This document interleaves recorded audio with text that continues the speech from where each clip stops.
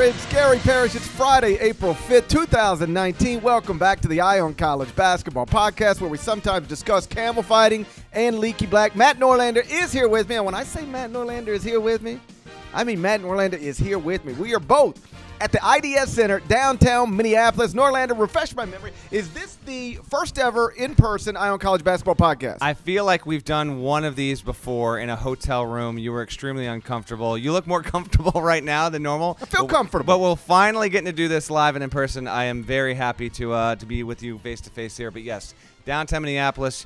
You're done with CBS Sports Network duty. I'm done with CBS Sports HQ duty. Continue to watch us all weekend. But we want to get a podcast to the people here so you can prep for the national title game, or the national semifinals, I should say, on Saturday. How you feeling, GP? I felt better. You felt better.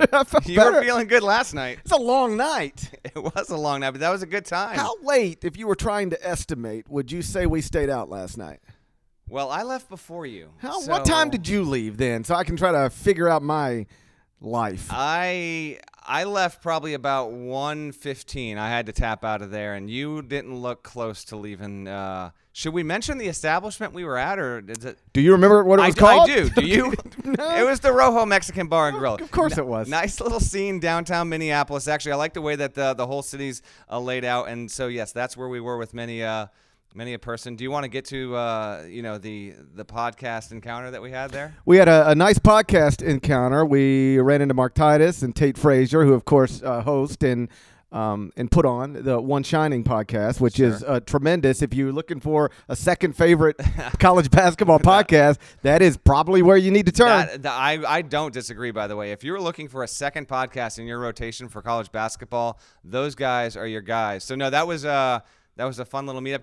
Got a photo out there. I'm aware of the fact now that there is a lot of clamoring for some sort of massive crossover event. We might have to actually talk to our bosses and get things in order if we ever get that done. But I think I played into that on Instagram because I put like a collaborating podcast. People were like, "Oh, this is going to be great," and I was like, "No, we really didn't even talk about doing that at all. That's not in the plans. I'd be happy to do it. Maybe I'm sure we'd have a good time. I think it would be. Well, I think it would be an incredible podcast.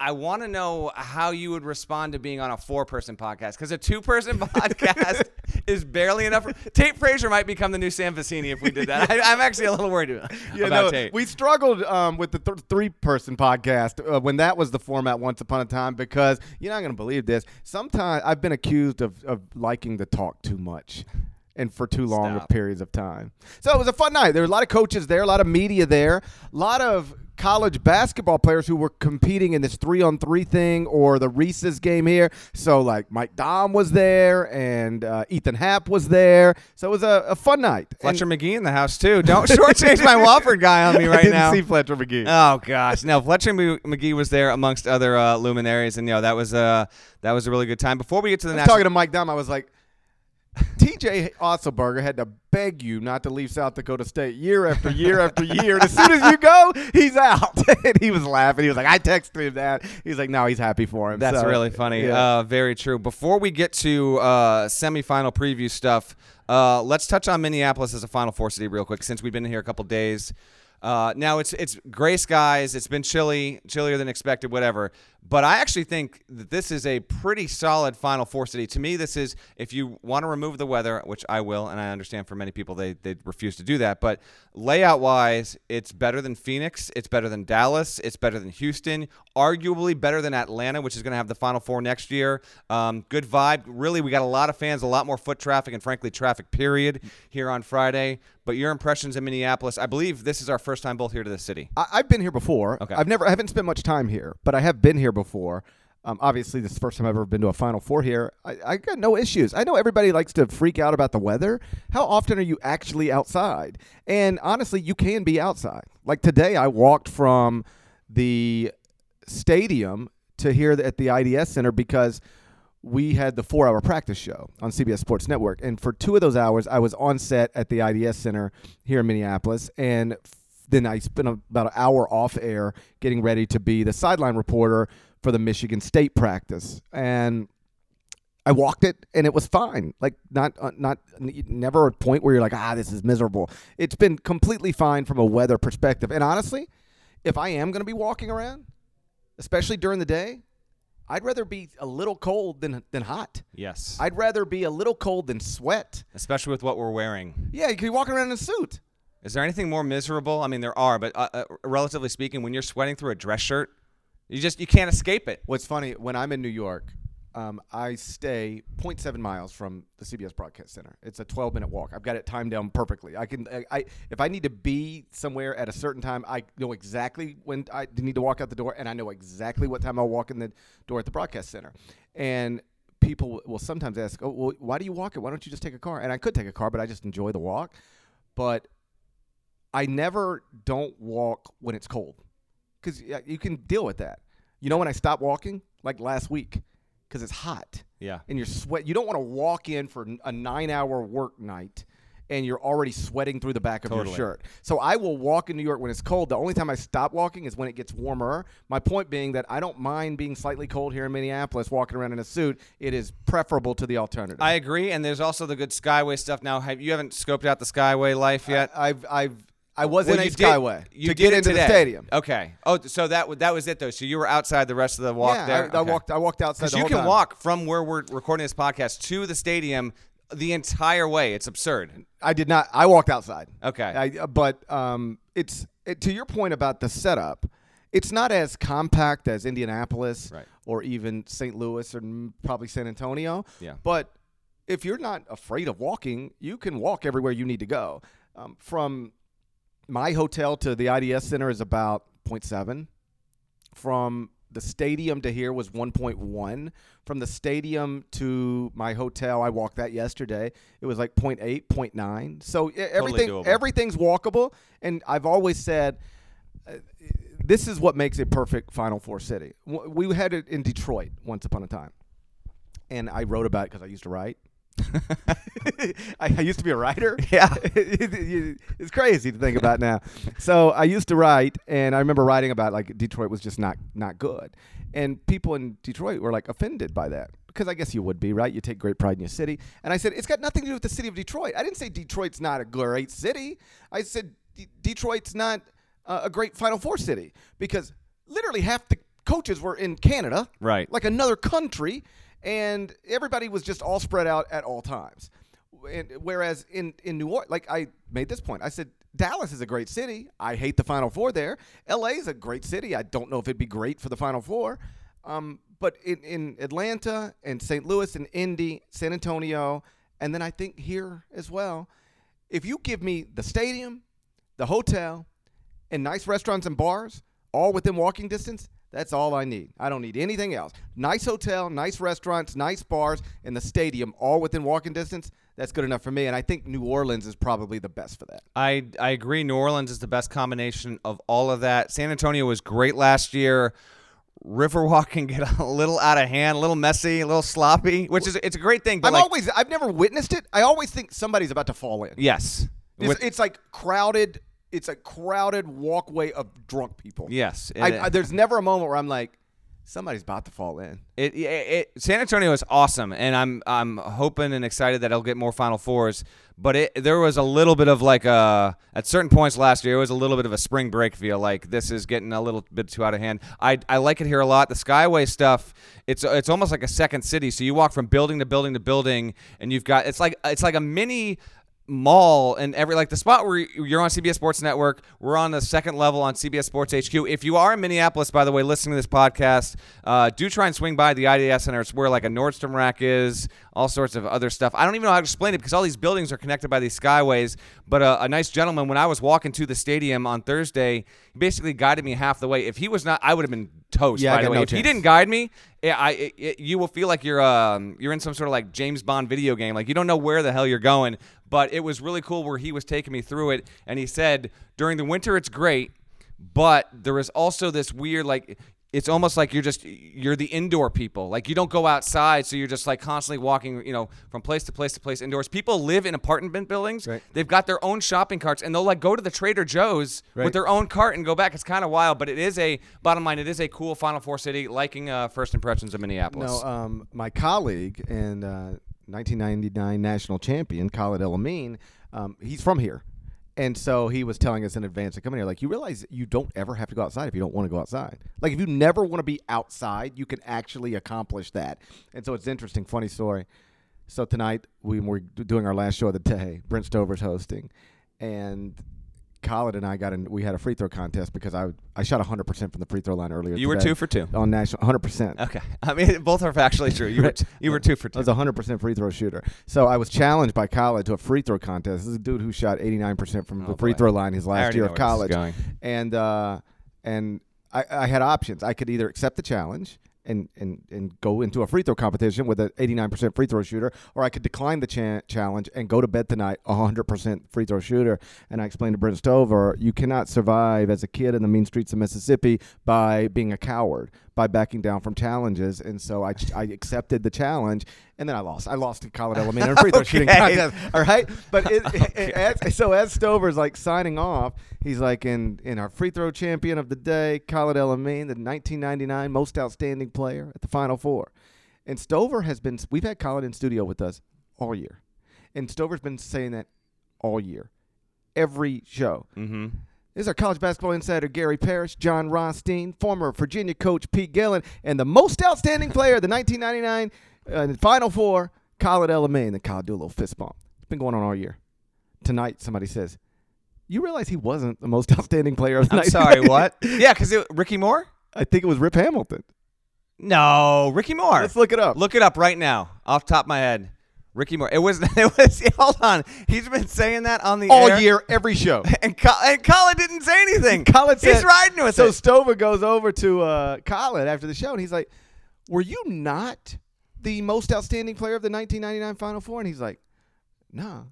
He's like, dude, you could have like at any point corrected me. Colin was like, I kind of like the way it sounds. He said, and plus I should have been. I thought that's what you meant. Like I should have been. He's like, no, who was? Ricky. And I think Colin said it was Rip Hamilton. I think it's Ricky Moore. Let's see if we can. He's looking it up right now. We're getting a live podcast info fact check here. Tell me. It's difficult to figure out No, while I'm holding this stupid microphone. All right, you put the microphone down while he does this. I will say that the venues here, by the way, Target Field, the Target, which is where the Twins play, the Target Center, which is where the T-Wolves and the Wild play, and then obviously U.S. Bank Stadium where the Final Four national title game is going to be, where the Vikings play. New venues, great venues, well positioned within the city. The city layout is terrific. Why don't you go ahead and inform the listeners, GP? The 1999 most outstanding player at the Final Four was Rip Hamilton. Okay. Trivia time. Okay. Yes. Who was it in 1998, just 1 year prior?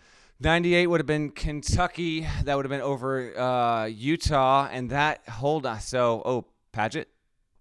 Incorrect. I know it. So, hold on. 96 is Delk. Correct. 97 is... Okay, starting Hold on. 97 is Bibby, not Simon, isn't it? No, it's Miles Simon. It's Simon. And then 98 is Kentucky, and it is... Oh, is it... give me a hint. His first name's Jeff. Jeff. Oh, my gosh. Oh, Parrish. His last name is Shepard. Shepard. Thank you. God. Jeff Shepard. And so then in 1999, it was Rip Hamilton. And then in 2000... Let me get it. Cleaves. Of course. So 2000... So I've spent probably the past 4 months thinking that I have at different times worked with the most outstanding player of the 1999 Final Four and the 2000 Final Four. It's just not true. That's... Because I've never worked... Except I have worked with Rip Hamilton. Rip Hamilton works in Fort Lauderdale with CBS Sports HQ. Boom. I have worked with Rip Hamilton. This is taking turns couldn't have possibly expected. The Khalid stuff. That's good to know, by the way, because Khalid Elamine will be on CBS Sports HQ with us on Saturday, in addition to being on CBS Sports Network with Parrish as we move toward the start of the national semifinals. If you got any other thoughts on Minneapolis, I'll hear them before we get to the national semifinal games. I will say Bar La Grassa did dinner there Wednesday before GP got in. Fantastic spot. Looking forward to that. By the time people are listening to this, we will be either have eaten or will be eating at Red Cow, which got some good reviews. We're going to do Spoon and Stable, but apparently the chef there won a James Beard Award recently, and so getting a table there is impossible. So I'm looking forward to Red Cow tonight. Any other thoughts before we get to these games? Well, I would just say, if you are here in Minneapolis and you want to kick it with us, me, Brent Stover, Swin Cash, John Rothstein, Steve Lapis, and a really good player from the 1999 National Championship UConn Husky team, Colin Elamine. We're going to be on tomorrow from 12:30 till 2 p.m. That's Central Time, local time, at the IDS Center. So it's also called Nicollet Mall. Yeah. So any of those things put into Google Maps will lead you right here. We are set up right next to our set is next to a Nordstrom rack. We're literally I was going to say inside the mall, but Jamie Erdahl, our colleague, said that you don't say inside the mall in Minneapolis. What do you say? You say you're on the mall. Okay. Yeah, you're like on the mall. Like just like you don't say I live in Long Island. I live on Long Island. She's She would know. She's a native. Right. She would know. She would be aware of these things. So we're on the mall. Okay. Here at the IDS Center from 12:30 to 2. We'll be live, so you can watch it on CBS Sports Network, or you can just, if you're here in Minneapolis, come say hello. You want to get into the game? Let's do it. We'll do that momentarily, but first, check this out. The all-new Hyundai 2024 Santa Fe is equipped with everything you need to break free from the dull work week and embark on an adventurous weekend with your family. The Hyundai Santa Fe's features like available H-Track all-wheel drive, standard third-row seating, available dual wireless charging pads. You've got the H-Track all-wheel drive so you can take on those dirt trails and kick up some mud. Or the third-row seating gets your whole family in to experience the thrill together. The dual wireless charging pads make sure that no one gets stuck in the great outdoors with a dead cell phone. Think about those adventurous activities you can do. Like me, taking a ski trip up with the family, maybe going on a camping expedition, anything and everything. Learn more about the all-new Hyundai Santa Fe at HyundaiUSA.com. Call 562-314-4603 for complete details. Are you looking for a new basketball shoe? If so, this is Gary Parrish here to tell you that the New Balance 2-Way V4 features the groundbreaking use of fuel cell technology with fresh foam, creating the ultimate combination of rebound and cushioning. Every step feels explosive and dynamic, and the upper construction features a lightweight textile that's supportive and breathable. So whether you're hitting the clutch shot or locking down the opposition, the 2-Way V4 gives you the tools to play at a high level. Learn more and purchase the 2-Way at newbalance.com. Hey, Eye on College Basketball podcast listeners. One of our favorite times of the year is upon us, the Masters, a tradition unlike any other. And CBS Sports is where you can get direct streaming access on your phone or computer to live coverage all day for each round of the tournament. The coolest part is you can choose between 4 different streams, whether you want to watch the featured groups of the day, follow the field as they come through on Amen Corner or holes 15 and 16, or see top golfers getting ready for their round on the practice range. We've been looking forward to this week since the last green jacket was awarded, so you really don't want to miss a second of the action. The best part is that it's entirely free. No need to pay a subscription or have an expensive cable package to watch. So download the CBS Sports app on your phone or visit cbssports.com/mastersfirstcut today. And while you're there, be sure to tune in all week to watch our friend Kyle Porter on CBS Sports HQ, our free 24-hour sports news network, where he'll be reporting live from Augusta National all week long. So on Saturday at 6:09 p.m. Eastern inside U.S. Bank Stadium here in Minneapolis, Auburn will play Virginia in the first national semifinal. Virginia is a 6-point favorite. The total is 131. Norlander, what interests you most about this game? All right, so we're up to 6 now because it was 5.5, but did it jump today? That's what we got. I looked 4 minutes before we started recording this podcast, and it was Virginia -6. I trust your word entirely here. Okay, so I was right about the Rip Hamilton thing. Were you? I guess you were. Yeah. I was right when you and I started. I got right before we started talking about it. Okay. I've been wrong for like 4 months, but I got right. I'm gonna try Today I got right. I'm gonna try and drop an impromptu trivia time on you before this is out, but we'll see if we can make that happen. Okay, so Auburn, Virginia. Thoughts on this game are this. In talking with some coaches here this week, obviously this is just this place is overrun with coaches. They said that Bruce and Tony are two coaches who are exceptions to the rule in this regard. They are as invested in video scouting and getting into like real nitty-gritty stuff that mostly assistants do before they get their job, the jobs as head coaches. They get involved in that. So actually, from a preparation standpoint, it's hard to outwork these guys because they do the stuff, frankly, that 95% of head coaches just the job requires so much other stuff. You entrust your assistants with it. You entrust your video coordinators, your dobos, and all that. I'll be interested to see how well prepared Auburn comes out in this game. I like Virginia to win. I mean, I'm not gonna delay this because obviously I picked them to win the tournament before it started. I'm not gonna shift off of that. I want to see how Auburn's size can go up against Virginia's size on the defensive end. I want to see if Auburn can possibly continue to shoot well. Opponents in the tournament, GP, are shooting nearly 40% against Virginia, right. But on the year, it's not good at all. Well, on the year, right. So they were first, and then the Purdue game dropped them to third. Right. They went from wherever they were, which ranked first nationally, to third, which is 28.7%, and that's the result of that's what Carson Edwards did to them. Purdue made 14 3-pointers. Carson made 10. Okay, so I don't expect Auburn to have success from the three-point line against Virginia. Virginia's not played a complete game yet. I think they will. I think this will be their best game yet of the tournament. I expect them to win with some level of comfort there. I think Kyle Guy is going to have another really good, really strong game. I think if he shows up the way he did in the second half versus Purdue, it's going to be hard for any team to beat Virginia because they're going to be so reliable defensively. If you're telling me Kyle Guy is going to be good for 17, 19, 24 points, makes him all the more difficult. And then Mamadi Diakite, who has become a starter in the tournament. It was Jack Salt most of the year. Bennett put him in because he was a good matchup for other athletic teams with good shooters. Well, guess what? That's Auburn to a T. I think Diakite, and then I'll get to Tillman of Michigan State when we get to that game. I think those two players have the best chance of being like the names that even avid college basketball fans aren't that familiar with. I'm aware Diakite just hit the shot to put him into overtime to get him even to this point. I think he could wind up being a pretty big factor. Overall, Parrish, the fact that Bruce Pearl's coaching in the Final Four is just the fact that they're here is kind of crazy. We're going to see that we have opposites. So Pearl sweats through his blazer. He is a sideline maniac, and then Tony Bennett is as composed as you could possibly ever be. I watched him shove you into the second row of an arena after the game. Less than a week ago. That's after the game. I'm talking once that ball gets tipped and before the final horn. We'll see what happens. By the way, we'll see where I'm seated for this game. If I'm directly behind the Virginia bench, I'm going to be a little scared for my safety. Stay away from I'm Dick going to be Bennett. a little concerned. Stay away from Dick Bennett. I'm going to be a little concerned about all that, but we'll wait and see. The coaching. You get away from my daddy. I know the coaching. Get away from my daddy. The coaching dichotomy, very different people here. So that part is fascinating to me. But for you, what stands out with this game? Well, first, just from a storyline perspective, Tony. The idea that either one of these guys are here right now and then coaching against each other is pretty remarkable for obviously different reasons. Last year, Tony Bennett becomes the first ever, and I'm not saying anything anybody listening doesn't know, but I do that all the time. Of course.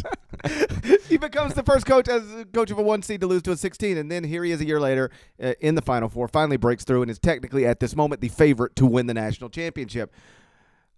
Meantime, last year, and Bruce pointed this out, it was Bruce and Tony sitting down with Seth Davis. We aired it tonight on CBS Sports Network. And, Bruce said everybody remembers what happened to Virginia because it was historic. He said, we lost by 30 in the round of 32 to a Clemson team after winning an SEC championship. So he wasn't trying to compare pain or disappointment, but, we were humiliated too. Everybody, Virginia acknowledges it was embarrassing to become that, and they'll forever be that. But we got embarrassed too, and I know that Tony's team came back and wanted to right that, but so did we. Right. Just in a less, it wasn't as high profile, but we were motivated by the same stuff. We got embarrassed too. We didn't become the first ever this to lose to a that, but we thought we could go to a Final Four, and we lost by 30. We had stuff to make right too. So there's that part of it. And then there's the fact that last year, I don't want to say around this time, because last year around this time, I think people knew Bruce was going to survive. Yeah. But certainly in November, December, early January, as well as I do, if you talk to people around that program or in college basketball, they'd tell you he ain't going to make it. No shot. Fait accompli, he was done. he was done. That's what Yeah. people thought. Correct. I had somebody from Auburn tell me he's done. Like they'll just get through the season, but then Mhm. he's done. And then, I think nothing ever came out about him. That helps. But also he was like winning at a high level. That helps. And now it not only kept his job, but he's got Auburn in the Final Four for the first time ever. So from a storyline perspective, just terrific. From the game's perspective, Bruce also said in the same interview, we can't just beat them from the three-point line. And I think that's true. But they've got to be good from the three-point line. Mhm. Otherwise, they got no chance. No shot. No shot. And as you point out, Virginia is one of the very best in the country at guarding the three-point line, but they haven't been good lately. And as I've pointed out a million times at this point, Auburn is going to take 50% of its field goal attempts from beyond the arc. In fact, that number is now actually at, if you round up, 50%. It's 49.5. It was lower than that entering this tournament, but they really shooting them. So if they take, and it's going to be a low possession game because of Virginia, and I thought this was also smart of Bruce.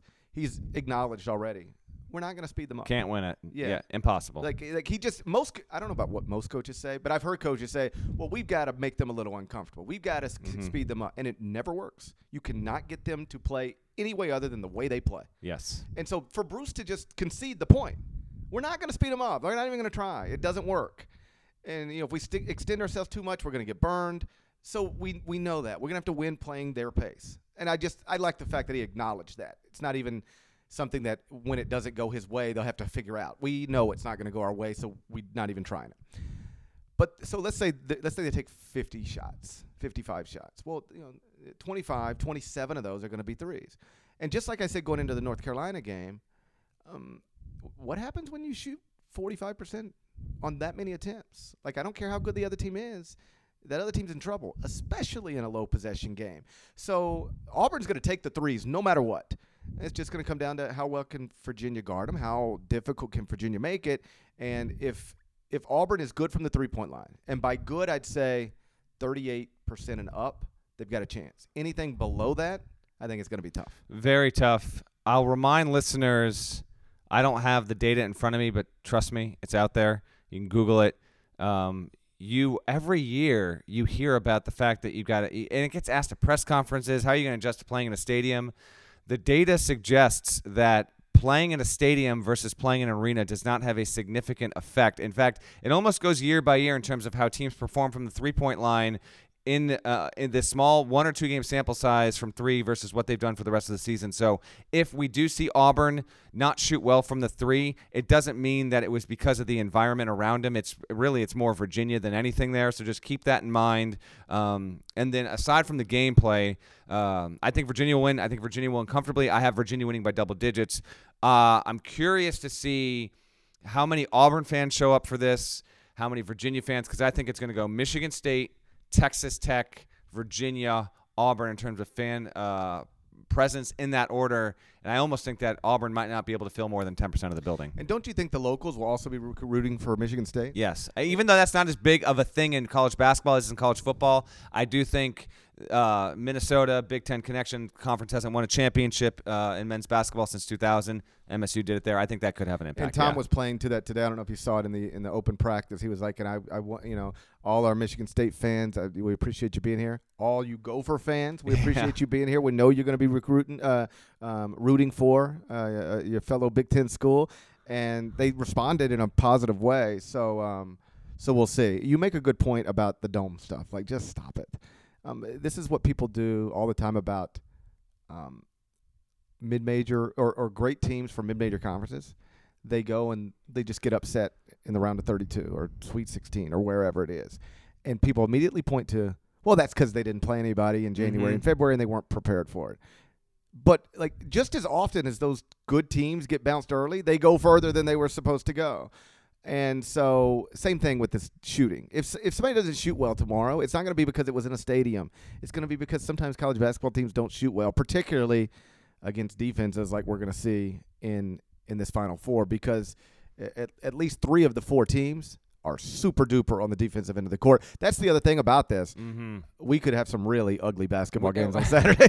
We could. It could be ugly, but it still could be close.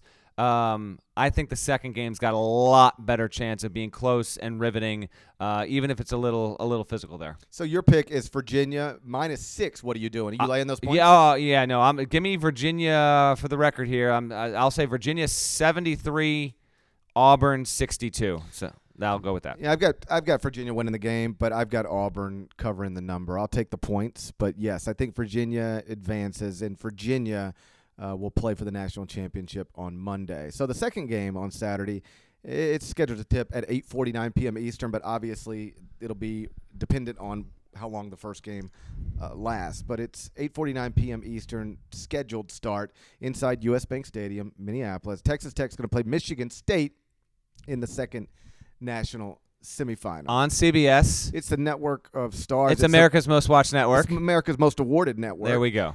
And so this is the one that to me is super interesting because, well, they're both super interesting. But when you sit down and sort of look at the coaching matchup, Tom Izzo had gone to 7 Final Fours before Chris Beard ever was a Division I head coach.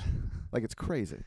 You know, because Chris isn't like 33, you know, he does his Right. lack of experience doesn't really get highlighted that much. But this is only his 4th year as a Division I head coach. And he's had, I really do think, one of the more remarkable starts to a Division I head coaching career.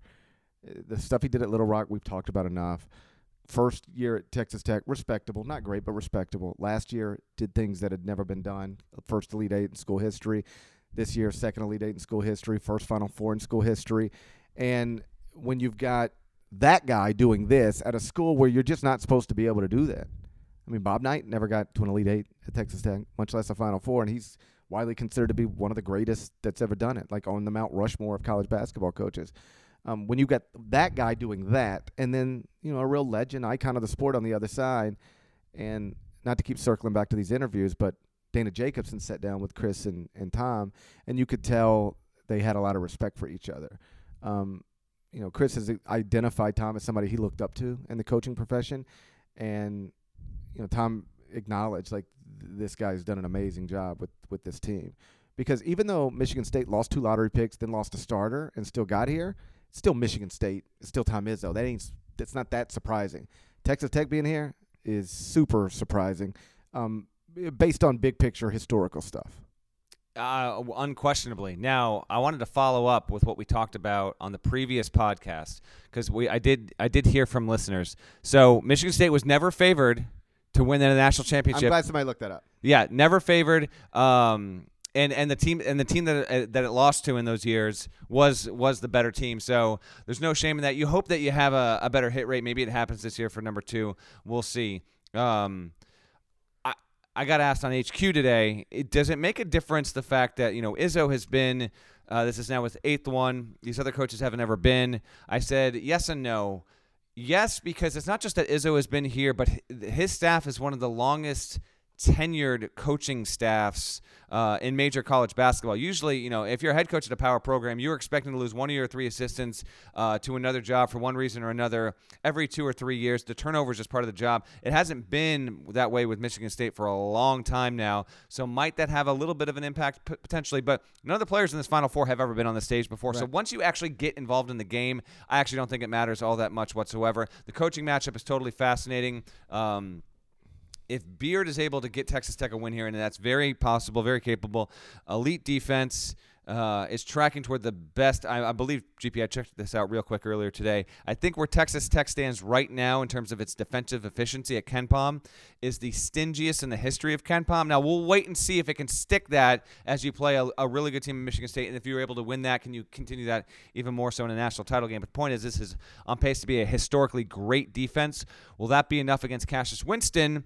I wrote a column, had a little feature go up on Friday on CBSSports.com. You can read it there. Check out the app if you want to see it. Cassius is totally fascinating because he's taller than you, but he's like kind of built like you, right? This dude is able to, he shoots well from 3, can get to the hoop, isn't super fast, isn't super strong, isn't in this tremendous amount of shape, and yet he has grown into a player that is knocking on the door of really being like one of the all-time greats in program history, and that's not an easy plateau to reach. He's not up there yet. He's not He's not Magic Johnson. He's not, what the guys did on the 2000 team yet. But a win here, get him to a title game with what he's did, Big Ten Player of the Year, first team All-American. With us, by the way, great podcast. That was energy. unbelievable what we just That did. was incredible. We might as well try and harmonize the next time. We put out our All-American teams earlier this week. Cassius was on it along with John Morant, R.J. Barrett, Zion Williamson, and help me, who was the fifth one, first team? It was Cassius Winston, John Morant, Zion Williamson, Grant Williams. There we go. And R.J. Barrett. Those were our five first team And by the way, I had All-Americans. some Texas Tech fans say, what about Jarrett Culver? I voted Jarrett Culver. I did not. I had over Culver RJ too. Barrett. Well, I had Culver second team. I had Brandon Clark first team. He wound up second team. So true democracy there. So be it. But anyway, point is, Cassius Winston's had a really good year. I think he will wind up being the difference along with Xavier Tillman, who I think that he has gotten so much better. When we do our top 101 next year, I think he should be a top 50 player. Keep an eye on him. He's the name that a lot of people might not be familiar with. It wouldn't shock me, GP, if we got to Sunday, saw Michigan State in the title game, and we say, you know what, Winston was awesome, but like Tillman, the game he had last night against that front court Texas Tech, I'm kind of thinking that he's going to step up in a big moment. On Texas Tech's defense, you look at what they did. So Michigan State's a pretty good three-point shooting team. Mm-hmm. And so Michigan State can beat you a million different ways. They can beat you on the defensive end. They can beat you on the offensive end. They can beat you inside the arc. They can beat you outside the arc. But they're a pretty good three-point shooting team. And you look at what they've done the past two games from beyond the arc, and it's crazy. In the Sweet 16 against Michigan, Michigan went 1 of 19 from three-point range. That's a John Beilein coach team. 1 of 19 from three-point range. I mean, that's 5.3%. It's ridiculous. Then they come back, play Gonzaga. Great three-point shooting team. Mark Few coach team. Got, I think, 6 players in the rotation that were shooting above 37, right at 38%. They go 7 of 26, 26.9%. So in the past two games against good offensive teams and great offensive coaches, the Texas Tech's opponents are 8 for 45, 18% from three-point range. And I don't think Michigan State's going to be around that number, but I don't think they'll be above 30%. Texas Tech does not fit the description of a typical national champion. Mm-hmm. They're not good enough on the offensive end to check both boxes. Those boxes that we've referenced before, being top 11 in offensive efficiency and defensive efficiency. Michigan State checks both boxes. Mm-hmm. Virginia checks both boxes. Texas Tech does not. But they are so good on the defensive end of the court, I'm not ruling anything out. The idea that after Texas Tech, of all places, loses 5 of its top 7 scorers, that I would be sitting here at the Final Four, first off with Texas Tech, but then also saying, I can absolutely see them winning a national championship, is kind of bananas because I can't remember if I've said this on radio or said it on podcast. I probably, knowing me, said it on both places. Of course. Television 7 times. But sometimes we get to the Final Four and there's a team there that's not supposed to be there. Like VCU with Shaka's team, the George Mason team. You can say it, famously. Auburn this year. That's all right. I really don't think Auburn fits that this year. Okay. Auburn was a top 15 team At KenPom preseason all year. Totally fair. Preseason top 15 and top 15 KenPom right. all year. Yeah. And I've always said, if you're a legit top 25 team, you can reasonably go for, Yes. hope to go to a Final Four. Yes. And these 4 teams were all top 13 at KenPom before the tournament even started. This is my point. There's nothing fluky about Texas Tech being here. They didn't get lucky to be here. In fact, they're the one team that didn't get lucky at some point in this tournament to be here. They've kicked ass the entire way. Virginia isn't here unless Mamadi Diakite tips a ball to the other end of the court. I know. Kia Clark chases it down, throws it back to Diakite, he makes a shot, or else they're not here. Right. Michigan State's not here if R.J. Barrett makes another free throw and then Zion takes over in overtime. Maybe if Duke gets Zion more touches in the final 6:24. Sure. They got lucky. Yeah.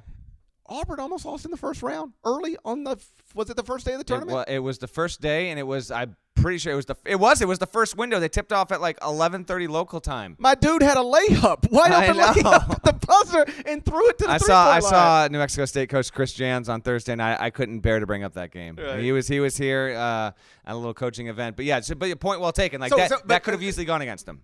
3 of the 4 teams, Auburn, Virginia, and Michigan State, all really are a shot or a stop or a little bit of luck from just not being here right now. Whereas Texas Tech, I know it was a one-possession game with Gonzaga late, but Texas Tech has been in control of every game it's played so far. It's pretty incredible. So, okay, I'm going to take Michigan State to win, but I'll take Texas Tech to cover. Do you have the line in front of you on your computer right now? I do. I thought it was 3 or either 2.5. The last thing I saw was Michigan State 2.5-point favorite. Total's 132.5. I'll take Texas Tech to cover because I do think we're setting up for a potentially really, really good game. But I'll take Sparty. It's the better team, rated ahead of Texas Tech at KenPom right now. So give me Sparty. So I've got the 2 higher seeds advancing. On CBS Sports Network earlier tonight, one of the questions we were asked on set was, what coach has the most to gain from this Final Four? I think it's hard to say. I mean, when you've got an opportunity to either win your first national championship or become one of only 16 people to win 2, you all got a lot to gain. And so I think most people said Tony Bennett. I said Tom Izzo. The point I made is that a whole bunch of people have won championship. I mean, it changes your life, but a whole bunch of people haven't. Only 15 have 2. You get on a really short list if you get 2, and even shorter list if you get 3. So I said Izzo, but whatever. Then I was asked what player has the most to gain. And that's also difficult to ask because they're all playing for legendary stuff. But I think Jarrett Culver has got a chance to maybe cement himself as like a Texas Tech icon because it's a sub-300 prospect coming out of high school, in-state player that I think there was a story over the past week that like Texas didn't recruit, didn't even go see. Enrolls. He's not the star of last season's team. I'm not going to overstate it, but he was a key player on last season's team and helps the school get to its first ever Elite Eight. Comes back, then is the star, wins the Big 12 title, snaps Kansas' streak, wins Big 12 Player of the Year, gets Texas Tech to its second Elite Eight. So the only 2 teams Jarrett Culver's ever been on are the 2 Elite Eight teams Texas Tech ever had. Now he's got him in the first Final Four. And if he could win a national championship and then go be a top 5 pick, I mean, you are a Texas Tech legend forever. And he's like, it's not unrealistic. And you talk to coaches about him, it's funny because by the time Zion Williamson gets to college or R.J. Barrett gets to college, we have talked to coaches about them a million times. We've seen them probably close to a million times. With Jarrett Culver, if you saw him, how about this? I might have seen him. I have no idea. Same. In coming in high, I might have seen him. Have no idea. Right. Just a guy. So obviously I'm not walking around going, so what do you think of this Culver kid from Texas? I never heard of him. But now you do start to talk to coaches, and his reputation is impeccable. Like, studies film nonstop, works hard, good family. Like, sometimes with NBA prospects, these red flags do come up, and there are like best as far as I'm told, no red flags with him, and so it's just a nice story all the way around. It is it's a terrific story. I'm looking forward to seeing him going up against Michigan State. Really think we got a great chance at seeing a great game there. And I think that we're going to get rewarded here because it's not the Final Four everyone was hoping. I get that. But sometimes sports can be funny that way and give us a game that could be, you know what, I'm not going to say nothing, but it's going to be really hard to top that Virginia-Purdue game was just absurd. If we can get something that's close to that, more than happy, be it happen Saturday or Monday. But I got to be honest, Paris, this has been great, but I'm starting to get really hungry. We got to go to dinner soon, and we got to get this podcast out to the people. So you got anything else here?